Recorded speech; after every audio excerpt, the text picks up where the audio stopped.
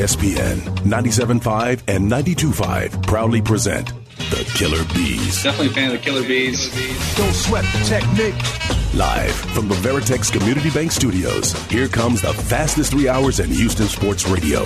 Here's Joe Blank and Jeremy Branham. Oh, hell yeah. You about to get all stung up.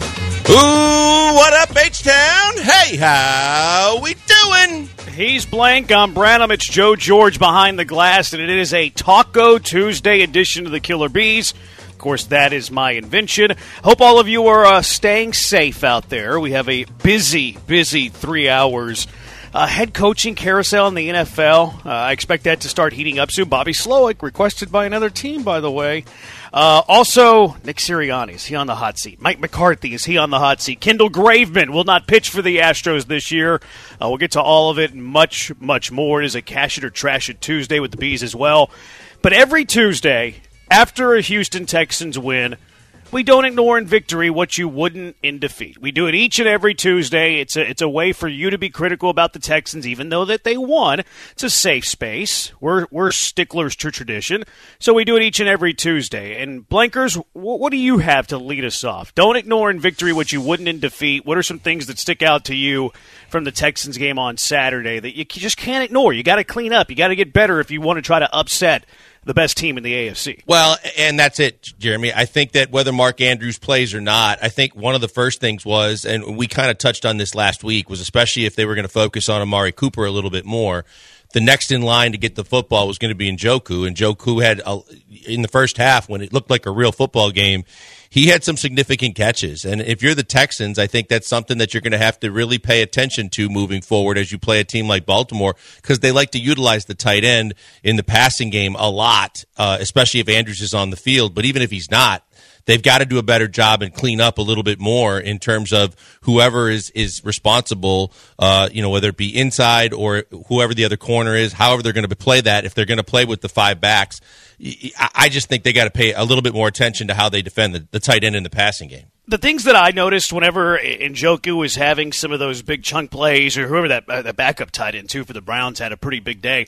I forget his name. I noticed that they were in some 4-3, which they don't run a whole lot. They don't run a whole lot of 4-3 anymore because they don't love their linebackers, and they rather play Desmond King, a guy that they cut during training camp, over their third linebacker. But the Browns were able to get the Texans into some of those 4-3 packages, usually whenever they showed some heavy sets. And whenever they did that, they threw for big yards. So I agree with that. And I would even say that, because if Andrews does play, and I tried to find any information I could on that, they're being very coy, as they should, right? It's a playoff game. You don't want anybody to know. I would also expect them to do some two tight end sets if he does play. Like Mark Andrews is going to get some run, even if he's not 100%, and he does go. And then they're going to play Isaiah Likely. They like Isaiah Likely. So I think that they're going to show you some 12 personnel at times, and the Texans play 4-3 at times with 12 personnel. I think they just have to completely abandon it. And I know that's tough for D'Amico because I think he would like to match up.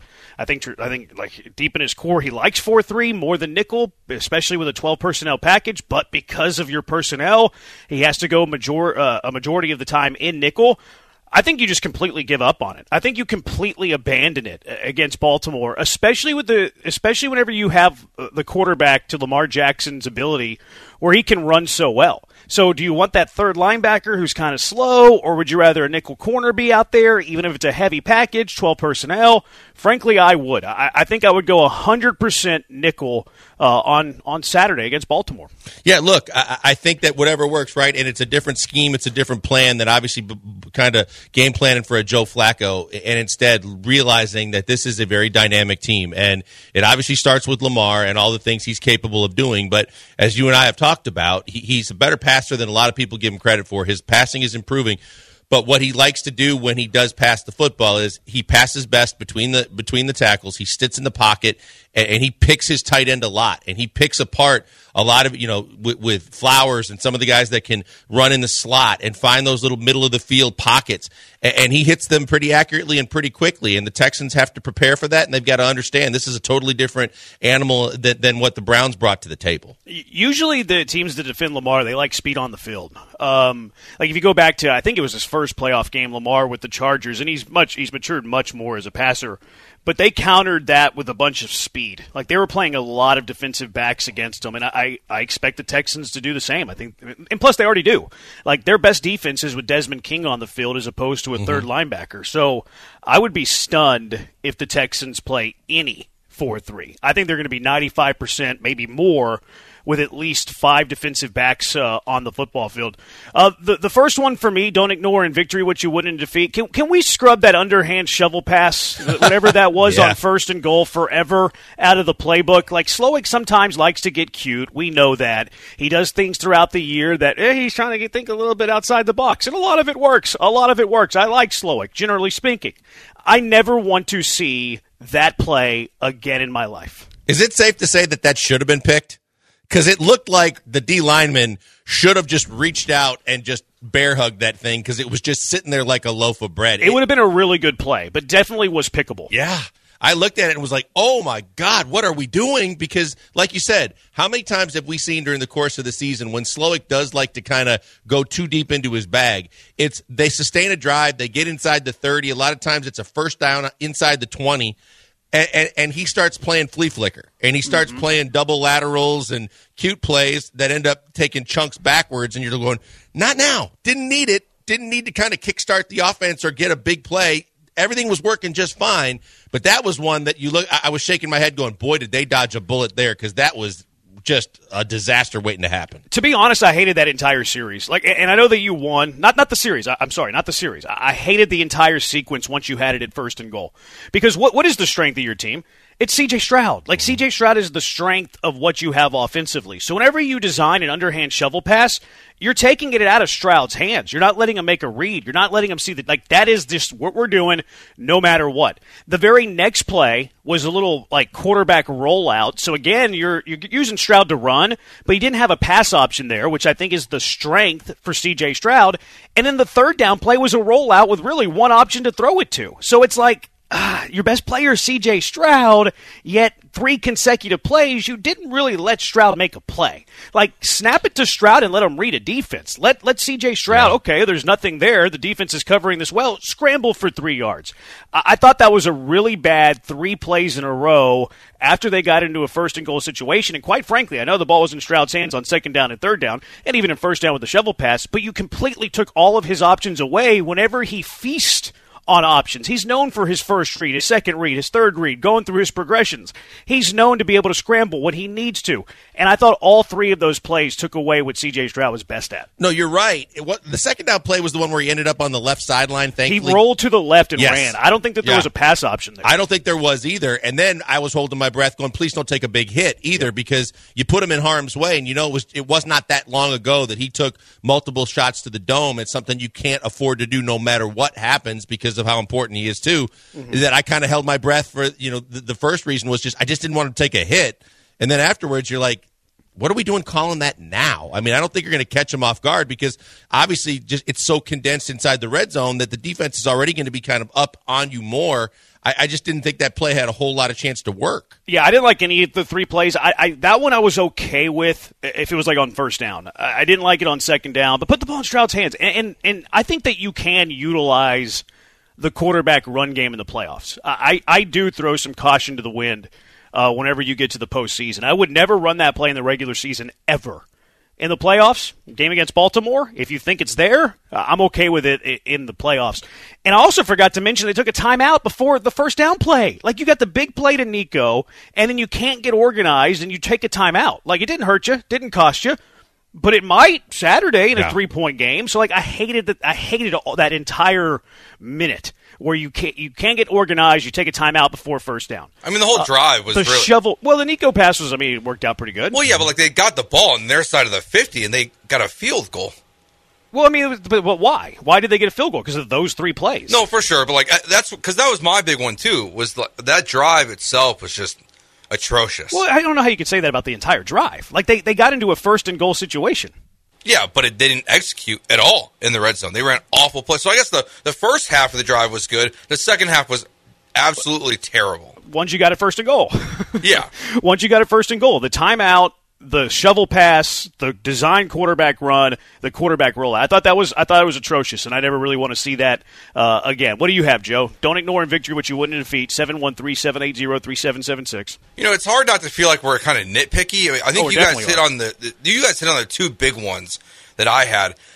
So I'm going to pick one that didn't hurt them this game, but your cornerbacks need to play a little bit cleaner in the next one. The Texans got away with a couple big-time pass interference plays in this game. I think Steven Nelson was one of them. I think it was the Browns' fifth drive, I think it was, where he got there way, way too early. And it was a clear pass interference. They did not call it. So I feel like the Texans got away with a lot of stuff. Stingley had one, too. That was a big one that didn't get called. So they need to play a little bit cleaner the next time, I would say, because it's probably going to bite them in the ass if that happens again on Saturday. You're going from Flacco to the MVP. Yeah. And it kind of goes to what I was saying about, not only how you defend the tight end, but overall just how you're going to defend the passing game is going to be a lot different with a guy that can hurt you by moving the pocket, moving all over the field and extending plays, where you're not only going to have to stay with guys throughout the entire play, but you're also going to have to avoid the temptation to grab and to hold, because those things are going to be called knowing that Lamar is going to be extending plays left and right. Yeah, 713-780-ESPN. Another one that you have. Do you have another one, Blinkers? I think the other one is just you would hope to get more yards out of your running game. I know that Motor was good situationally, and he got some plays when you needed them. But to me, I would like to see a rushing game, especially against a team like Baltimore, where you can control the clock a little bit more and you can have the time of possession go a little higher. I would like to see them have a 100-yard day rushing on the ground and have some guys establish their running game early. Yeah, I think easier said than done. Sure, you're their going defense up against, is great. Yeah, I think both defenses are really good. I actually think Baltimore's talent is better than Cleveland's talent. And I know that Cleveland finished number one in the traditional defensive numbers, yards per game. If I'm not mistaken, Baltimore's number one in DVOA. I like their personnel better. And I know that Cleveland has Myles Garrett and a bunch of really good talent, but look at the Baltimore roster defensively, and I'm bullish. I'm bullish about it. So, I mean, I think if you run for 100 yards, you win the game. I think that would be an incredible accomplishment to do that against that Ravens defense. It's interesting because Singletary had 5 yards per game, but only touched it for 13 times on the ground. But then the Texans as a team, because you handed it off to Dameon Pierce 3 times for 0 yards, because you tried a couple of Nico Collins, John Mechie runs, you ran it for 76 yards on 22 carries. So as a team, it was only 3.5 yards per carry. Singletary's was 5, but he only carried it 13 times. Yeah, I think you're right too. I think that the individual talent on Baltimore is greater than the sum of all the parts in Cleveland. Cleveland as a unit, they work in tandem with the back end and the front seven and everything that they do, and they have some players. Especially if you have a Myles Garrett, you're always going to have players. But when you talk about Smith and Queen and all the different guys they have at each and every level, that's a team to me that has some standout individuals, but both teams, to their credit, play unbelievable defense as a unit, and that's something that you got to be aware of, because the first time you saw this team, Queen was all over the place making plays. 713-780-ESPN. Busy show for you. Cash it or trash it Tuesday. But what are you not ignoring in victory, what you wouldn't in defeat? We're on the Twitch, twitch.tv/ESPN975. He's at Pac-Man Joel on Twitter. Joe's at Joe George Radio. I'm at Jeremy Branham. It's the Killer Bees on ESPN 97.5 and ESPN 92.5. Hey, before we go to the break, a few words for Doc Linville and the NeoGraft procedure. Look, it's a new you in 2024. Maybe you made some resolutions. Maybe one you didn't think you could make because you didn't think it was possible was to get your hair back. And you really can with the NeoGraft procedure with Doc Linville. And Doc is so great about taking care of Houstonians. I met with him and had dinner with him before the holidays. And he said, look, I'm going to do something really special for the holidays, but starting in January. He said, I'm going to greatly reduce my fees for the NeoGraft because I want people to understand I'm not trying to make money here. I'm trying to get people to get their hair back because it's such a game changer. And so he went down to $350 a follicle. He went way down in his price, and he said, look, tell your listeners this is the time to do this because it is going to be a difference for you, and it's literally your own hair.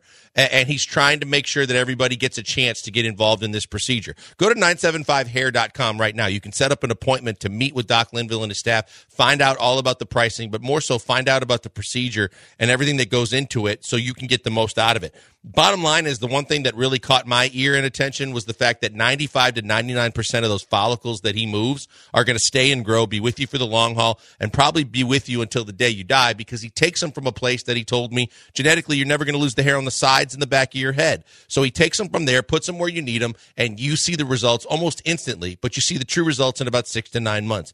It's a phenomenal procedure. It was painless for me. I could not be any happier with what I've gotten out of it, and you can do the same. Check him out today because there's nothing out of pocket except for no obligation. He normally charges $150 for the consultation. You get it free. Just go to 975hair.com. All teams covered. No stalking points necessary. You're back with the Killer Bees on 97.5 and 92.5. Live from the Veritex Community Bank Studios. He's Blank. I'm LeBranham. 713-780-ESPN. What are you not ignoring in victory, what you wouldn't in defeat? 713-780-3776. Ocho says nothing problematic stood out to me worth mentioning, and that's rare to my critical eyes. Yeah, I don't believe you, Ocho. Either you're not being truthful or you didn't watch the game very closely, because you are critical, Ocho. Also, there's never been a single football team that has played a perfect game. Ever. You strive for it, and you might win blowouts and just absolutely dominate, but there's always a couple things that you did wrong. Always. Normally, Och cashes in on something so that he's extremely happy, or he doesn't, and then that's what stands out to him. But he must have had a good weekend. Yeah, maybe he was on the right side of both of the plays. Maybe he had the Texans money line, and then whatever the total was, I don't know what it did in the Texans game. 3-4-5-1. Don't ignore that Slowick called such a good game. He will probably be gone. Yeah, I mean, I think the chances of him leaving probably went up a few points. Like, I had it at 55. I think you had it at 40, and then you went up like a couple of points, if I remember correctly. That sounds right. I would say that he probably added 3 to 5 percentage points on the chances of him leaving. Maybe 3. Yeah. 5 might be too high. Well, plus, Jeremy, Joe and I were talking before the show, too, when we were thinking about it. We were pretty accurate a few weeks ago when we were doing this, going there could be up to 10 or more jobs open, and then it looked like maybe there's 5 to 7. Now, depending on what happens with Dallas and Philadelphia, if those 2 jobs open up, you're right at 10. And you know that there's going to be a couple of teams that are going to focus in on a young coordinator and an offensive-minded guy, and you just got to believe that really ups the chance. I think he and Ben Johnson are the 2 guys that if the ownership is not enamored with big names and recycled veteran coaches, I think those are the 2 guys that a lot of teams are going to look at, especially if they're kind of young quarterback, not necessarily full rebuild, but trying to modernize everything and get younger and better at the same time. I think those 2 guys are going to end up with jobs probably. Yeah, I would say, you never know the owner and what they want, but I would say that if you were just stacking these up by categories and you went the top candidates that are offensive-minded, Ben Johnson's one, and I can't think of another one that would be higher than Bobby Slowick right now. I can't either. Missing somebody? No, I mean, it was really crazy to me to hear Greg Olson this weekend go on and on about how McCarthy shouldn't lose his job, and if he did, he'd get snapped up in an instant. I disagree wholeheartedly, and I've told you guys this over the course of his tenure even in Dallas, but I think that even with the offensive-minded reputation of McCarthy, I think the game has kind of passed him by from that standpoint to where ownership isn't going to look at McCarthy as this big offensive name that I can bring in. I think those are the top 2 guys, Slowick and Johnson. Yeah, I think that those are the top 2 as well. 713-780-ESPN. What are you not ignoring in victory, what you wouldn't in defeat? I think there's one that's very obvious. Never use 78 on special teams again. Look, and I understand that you want your best players to play special teams. I understand that the third phase of the game is critically important. That's cool. You don't use your stars on special teams. Laramie Tunsil belongs nowhere on the football field when you're kicking an extra point. It almost cost number 78 his season. He's already dealing with an injury. Like, he's one of your best players. He's already dealing with an injury, and you're playing him on extra points? That should never happen again. Frank Ross should be embarrassed that he even asked for 78 to play on special teams. I'm with you. But then wasn't it also that they moved him for the kick from left side to right side? He was on the right side? Yeah, I don't get any of that. Yeah, there's got to be something to do with, like, I have no idea. I couldn't tell you. I don't know enough about the blocking scheme on extra points, but he's out there. He shouldn't be. I mean, these little things that us, no matter how much we watch and how dialed in we are to this team, you would just think between Tank Dell should never block on a goal line play, and Laramie Tunsil should never be blocking, especially on the other side of the line for field goal kicks and extra point kicks. Should be two of the biggest no-brainers for any coaching staff in the NFL. It just you can't afford to lose two of your top 5 best players. It was very, very weird. Lamont says, don't ignore in victory the wide open drop by Schultz, although he made up for it. I was surprised to hear on the broadcast, because I have drops on mine as well. I was surprised to hear that the Texans are tied for second in the NFL in drops. I would never have guessed that. I wouldn't either. I was really surprised to have heard that, which goes to show you that Stroud could have even had a bigger year. But that Dalton Schultz drop early in the game with the deep post to the sideline was bad. And I know Lamont said that he made up for it. He tried his best to drop that one too. He was wide open and he bobbled that. He sure did. It was in and out and then back into his hand. So, yeah, Schultz had a bad drop and then he almost dropped the touchdown.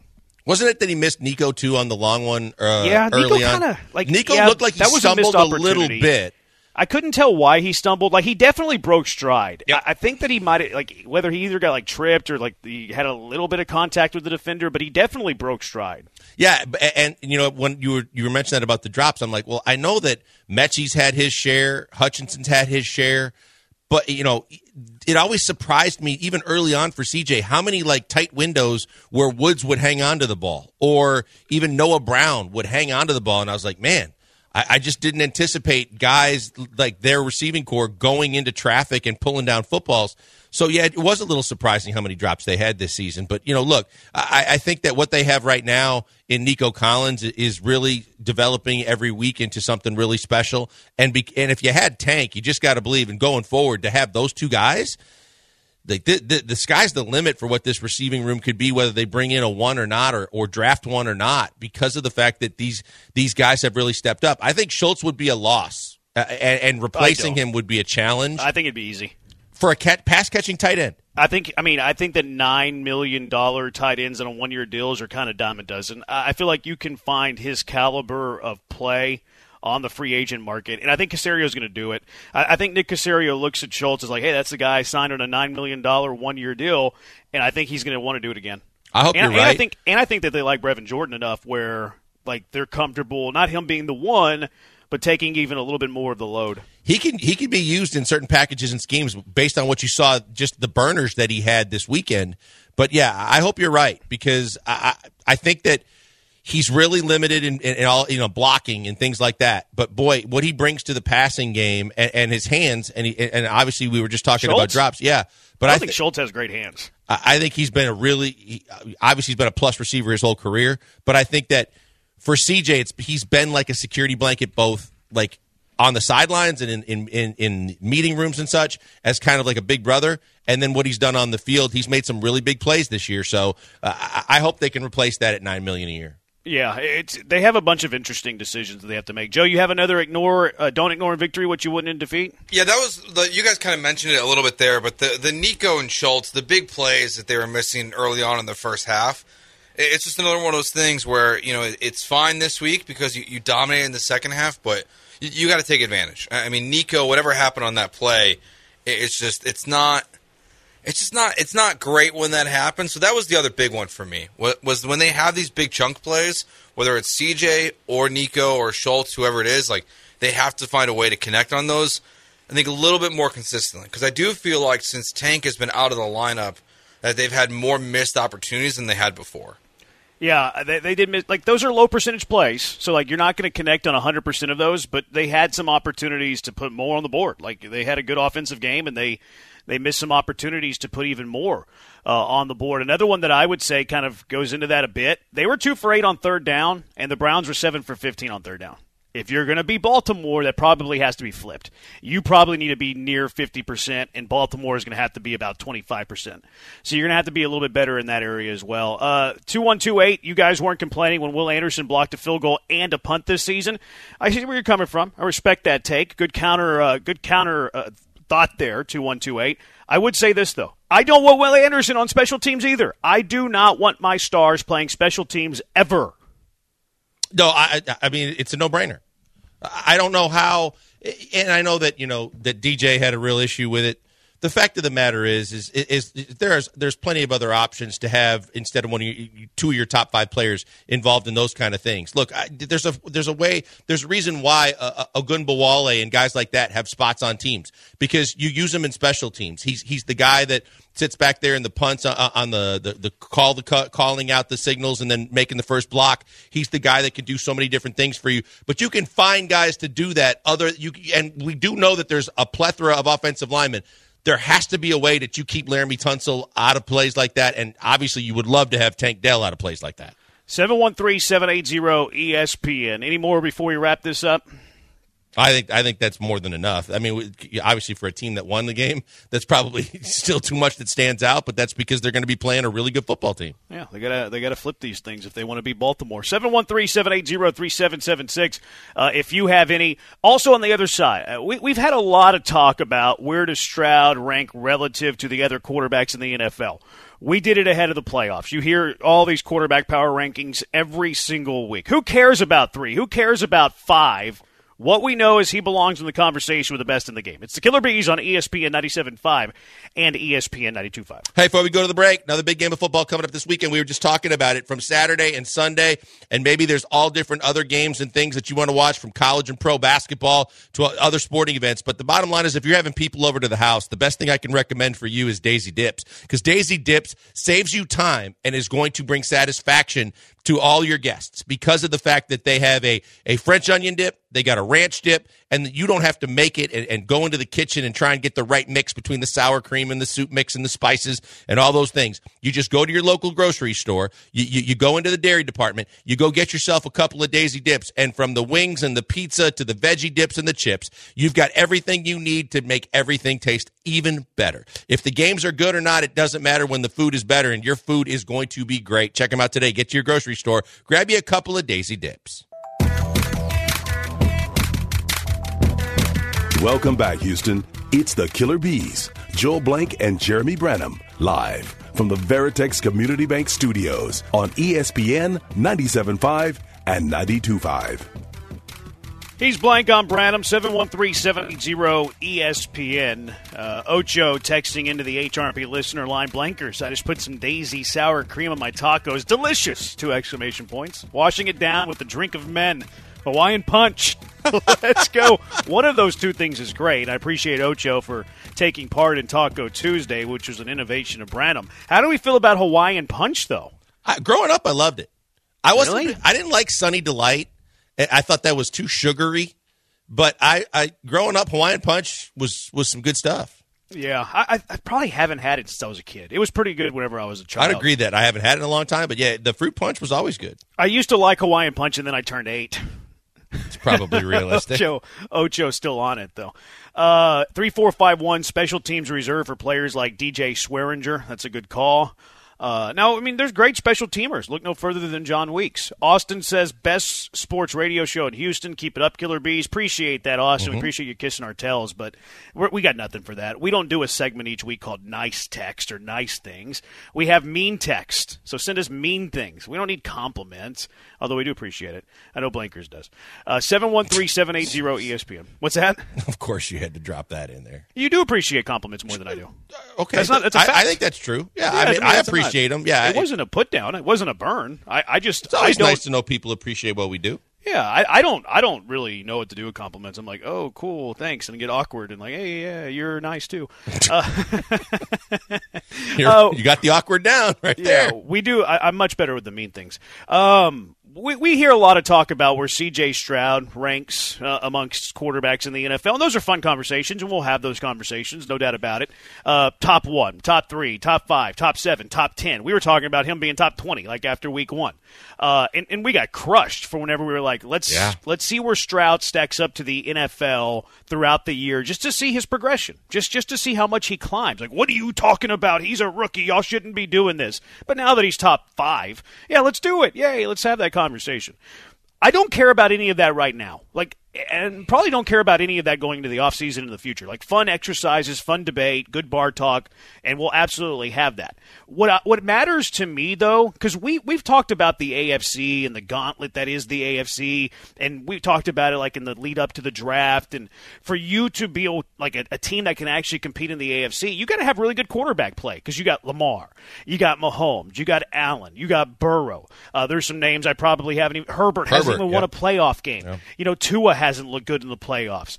Trevor Lawrence, is he actually going to be pretty good? We don't know, but that's what you're going up against in the AFC. We know after just one season, that C.J. Stroud's at least in that conversation. When you're having a conversation that's the best quarterbacks in the NFL, Lamar is going to come up. Pat Mahomes is going to come up. And C.J. Stroud is going to come up. And that's what matters. I think that's what's actually tangible. Because if you have that quarterback, you feel like you have a shot. And it's incredibly pleasant to be a city in the NFL that has a quarterback you can look at and be like, yeah, we got a puncher's chance every single time we play a game. Yeah, it's part of what we talked about yesterday, too. To be one of the haves and not one of the have-nots, it's so refreshing because of the fact that you know that no matter where you have deficiencies on your football team, it's a lot easier to fill those than trying to fill the most important position in sports. And look, I think Joe has experienced it more than most when you just talk about, a franchise like the Bears or the Browns that went through, for years and years and years, all these quarterbacks. And you're just like, oh, my God, it's a revolving door. And when you get into the 15, 17, 20 guys and you're going, and they didn't hit on one, it's a really tough proposition as a fan base, as an organization, and we know just in that shorter window of time, over the last several years, and even when O'Brien first got here with Ryan Mallett's of the world and all the guys that he was circling in here too, that you're like, until you get one, you forget how painful it is when you don't have one. Like, that's excruciating when you could have a great draft and get this dynamic player, this defender, but then you look at your quarterback and go, yeah, but is so-and-so still going to be able to, just tread water and do enough for us? It's great to have a guy like CJ. The thing that's amazing to me is just the fact that when you look at it, we see him every week. We see how good he is. We know that each passing week you get more impressed and see more things that you haven't seen yet where you go, this dude's special. He's really, really good. But then it amazes me that nationally, that I know not everybody was watching Texans all season long, but just in the last 2 weeks, when you talk about the Indy game that was like a playoff game, and you talk about what you saw last week, how more people haven't hitched their bandwagon up to this kid to go, this dude's really, really good, like top 5 good. Yeah, I think people are. And I'm probably in the minority here. I couldn't care less what other people think of him. Like it doesn't affect me. Part of it's because I don't watch that stuff. Like I don't watch the whatever shows or like the argument shows that are on ESPN or FS1. I couldn't care less what Colin Cowherd thinks about C.J. Stroud. I couldn't care less what Skip Bayless or Stephen A. Smith thinks about C.J. Stroud. So if this is kind of like the Pro Bowl conversation. Like people get offended fans get offended whenever their players aren't getting the accolades that they feel that they should be getting, and I get that. Like, I respect that. Me, personally, I don't care because I want team success. So it's like, cool, disrespect them, but go beat their butts on Saturday. Cool, disrespect Stroud and sleep on Stroud, and then all of a sudden let C.J. Stroud go beat you and go to an AFC championship. Like, that's the stuff that I care about, actually going out and winning and proving doubters wrong.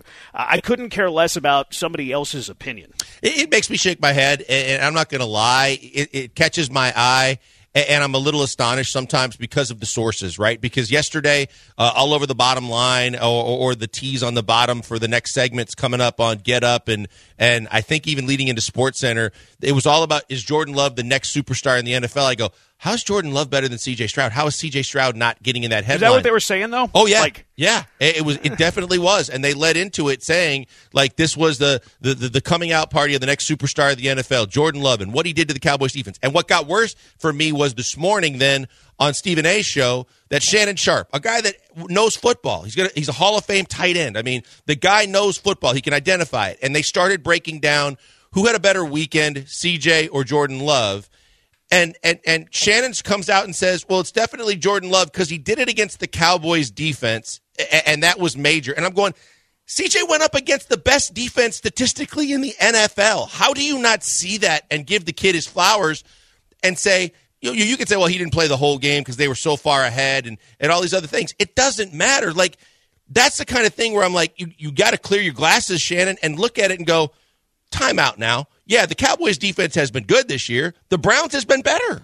Yeah, I don't know if Sharp's saying that Love's better than Stroud. I get that he's not saying it like in the totality of things, like going forward and like total talent. But even for last weekend, I'm looking at it going, if that's your argument, the defense, I think Cleveland's defense is better than Dallas. Yeah, they are.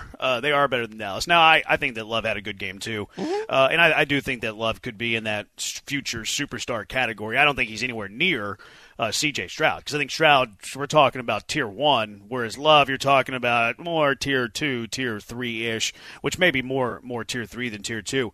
But from a Texans point of view, like, you have a guy that you feel confident in for the next 10, 12 years. So who cares if he's the best quarterback in the NFL by these talking heads? Who cares if he's 5th? Who cares that he's 7th?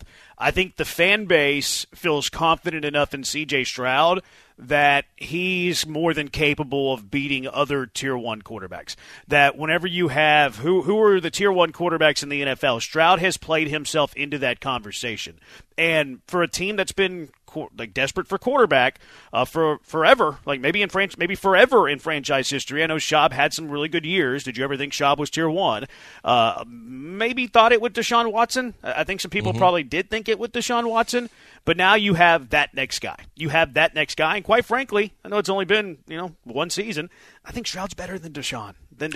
Was. I agree with that. I agree just because of his ability to pass the football. I mean, he's smart enough and intelligent enough as a quarterback that he doesn't. If he tried to extend plays early in his first season, he's not going to make that mistake the rest of the year. He's going to learn from it. His touch and his ability to put the ball in tight windows is already like so head and shoulders above Deshaun. That I think that Deshaun might be a better overall athlete because of his running ability and his quickness and elusiveness. CJ doesn't have to be, because in terms of his intelligence in the pocket and the way he's able to throw the football, I think he's a better quarterback. And I think, to your point, in terms of who cares, I think the easy first answer is fans are always going to care. Sure, I just don't think they should. Yeah, but the passion and the Kool-Aid drinking and all of that builds up that fandemonium is exactly what gets the juices flowing to want to lash through their TV or their computer to fight the other side of it, and that's why Skip Bayless has made a living out of being so controversial.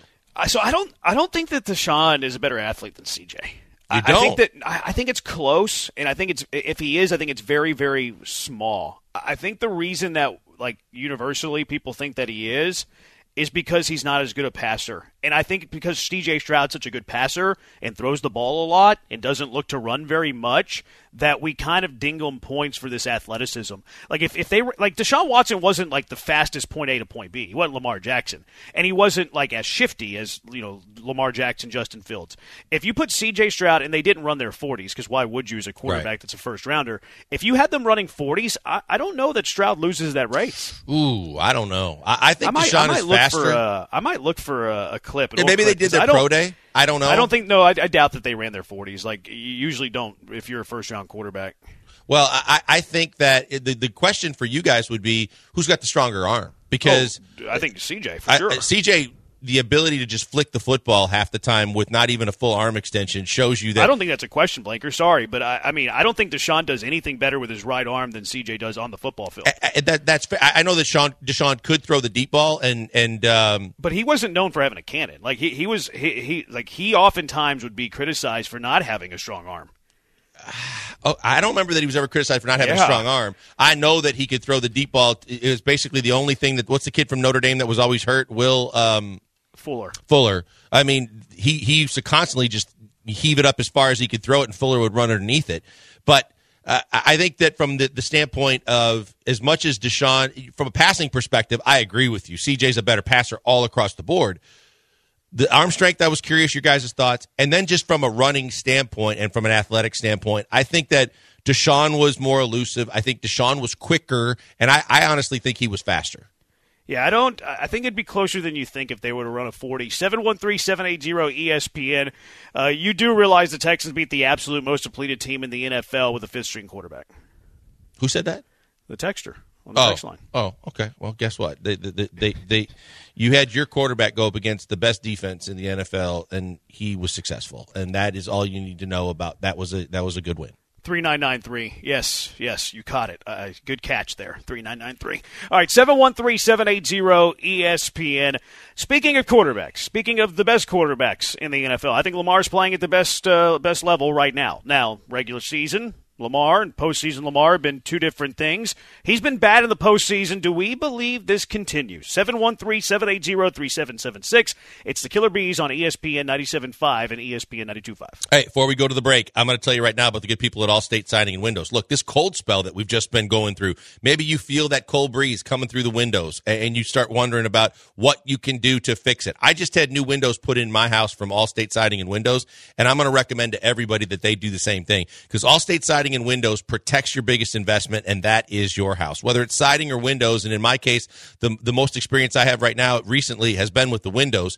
It's a game changer, including maybe saving up to 40% on your energy bills when it gets really cold like this, or in the summer when it gets really hot and you want to keep the air conditioning in. The windows can make a difference. The vinyl windows are a game changer. You need to go to the experts, and they are the experts, because Mary and Mike and their family have been in business for almost 50 years, and they know Houstonians. They not only support Houston sports and ESPN 97.5, but they support the community, and they come out to your house, and they tell you how they can help, and they tell you how they can protect and make sure that they value your biggest investment, that being your house. Check them out today, because they have all kinds of specials going on, and they're always going to take care of Houstonians. 12 months, no interest is one of the big specials they have. $150 off on windows, minimum of 10 windows. Like I said, if you're going to save a possibility of 40% on your energy bills, whatever you're kicking out to get the windows, you're going to start getting back in terms of the savings on your energy bills. Check them out. Call them today, 832-204-1936. Have someone come out to your house and see what they can do. 832-204-1936, or look them up online, allstatesidingandwindows.com.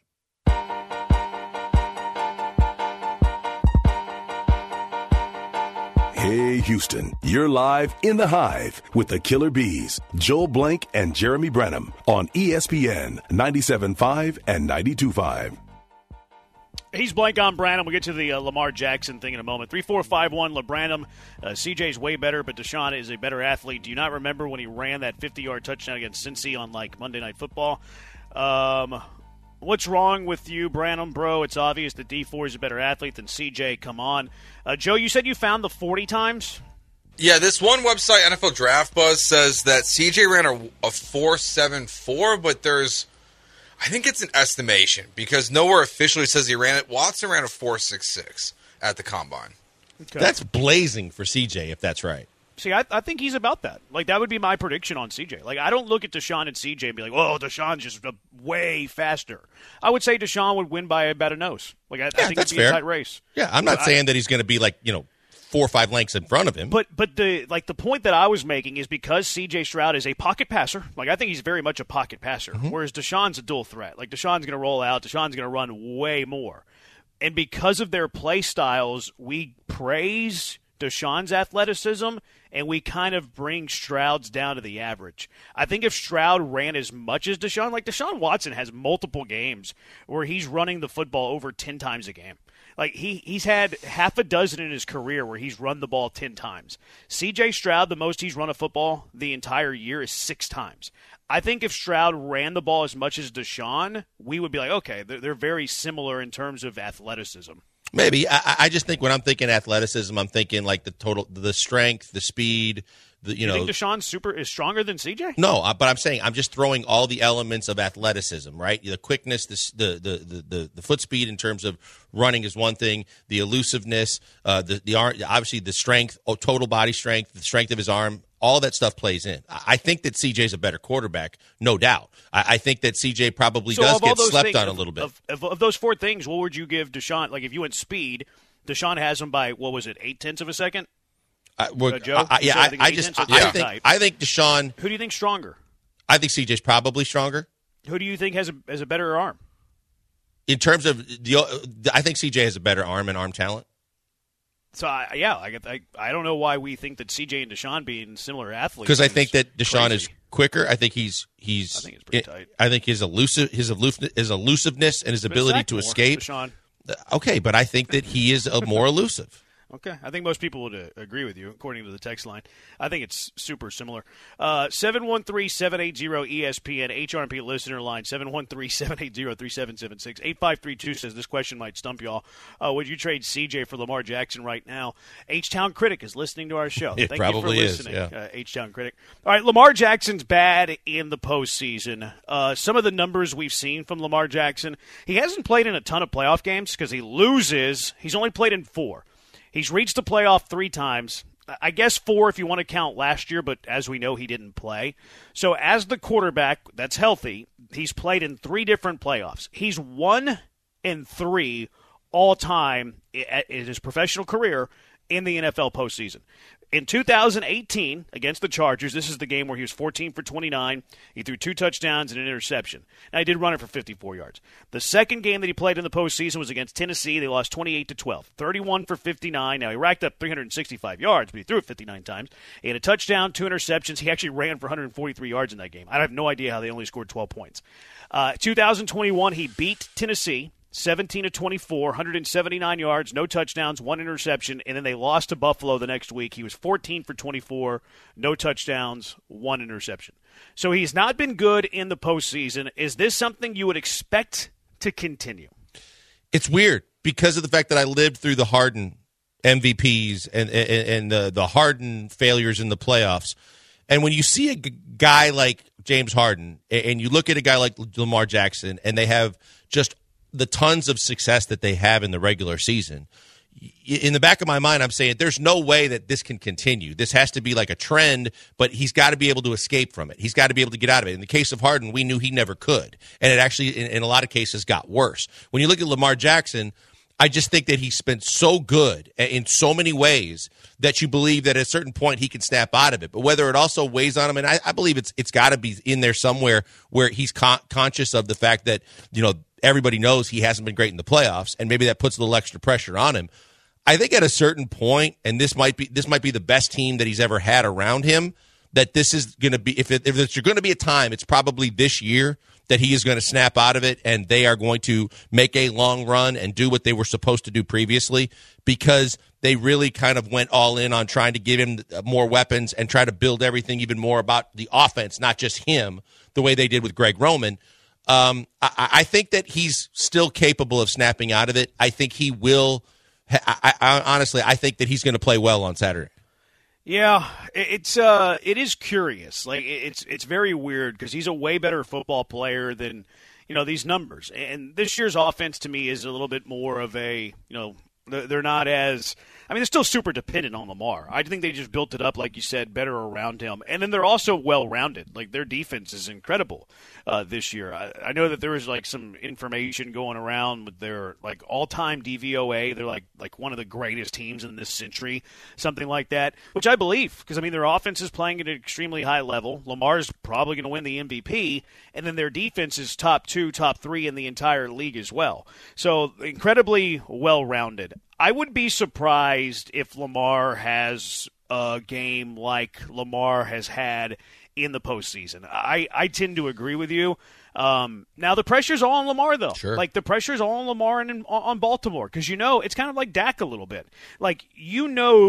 That in his mind, he knows that he's never played well in the postseason. And Lamar Jackson's one of the best quarterbacks in the league. I think he's playing at the best of any quarterback in the league right now. And a competitor like that is wants to have success in the postseason. So he's well aware of his postseason failures. So I think from the Houston Texans point of view, that's one of the critical things is try to put a little bit of doubt in Lamar Jackson's mind early. Mm-hmm. Have him thinking about postseason failures. Oh, I threw an interception on the very first drive. Maybe it's here we go again. And I understand that you're always trying to look good defensively, but I think if that were to happen, Lamar has a little bit of early struggles in that first quarter. Maybe he throws an interception early in that game. I think you start to see kind of his confidence start to waver. I think it's quite possible. I think to your point, in terms of what we've seen in the past and how they've done things. I think this is what they've always tried to keep him fresh for.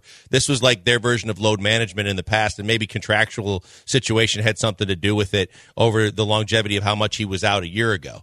But I think that this is the time where you're going to see him throw caution to the wind and maybe also try and use his greatest skill set to try and dispel a lot of that too, where I think he's going to run a lot more frequently than he did in the regular season. I think that he's going to look to get out in open spaces and find more opportunities to be explosive with his legs because of the fact that he's a lot more fresh and he's not as dinged up and taking the beating that he's taken in years past when he's put all those miles on his feet during the year.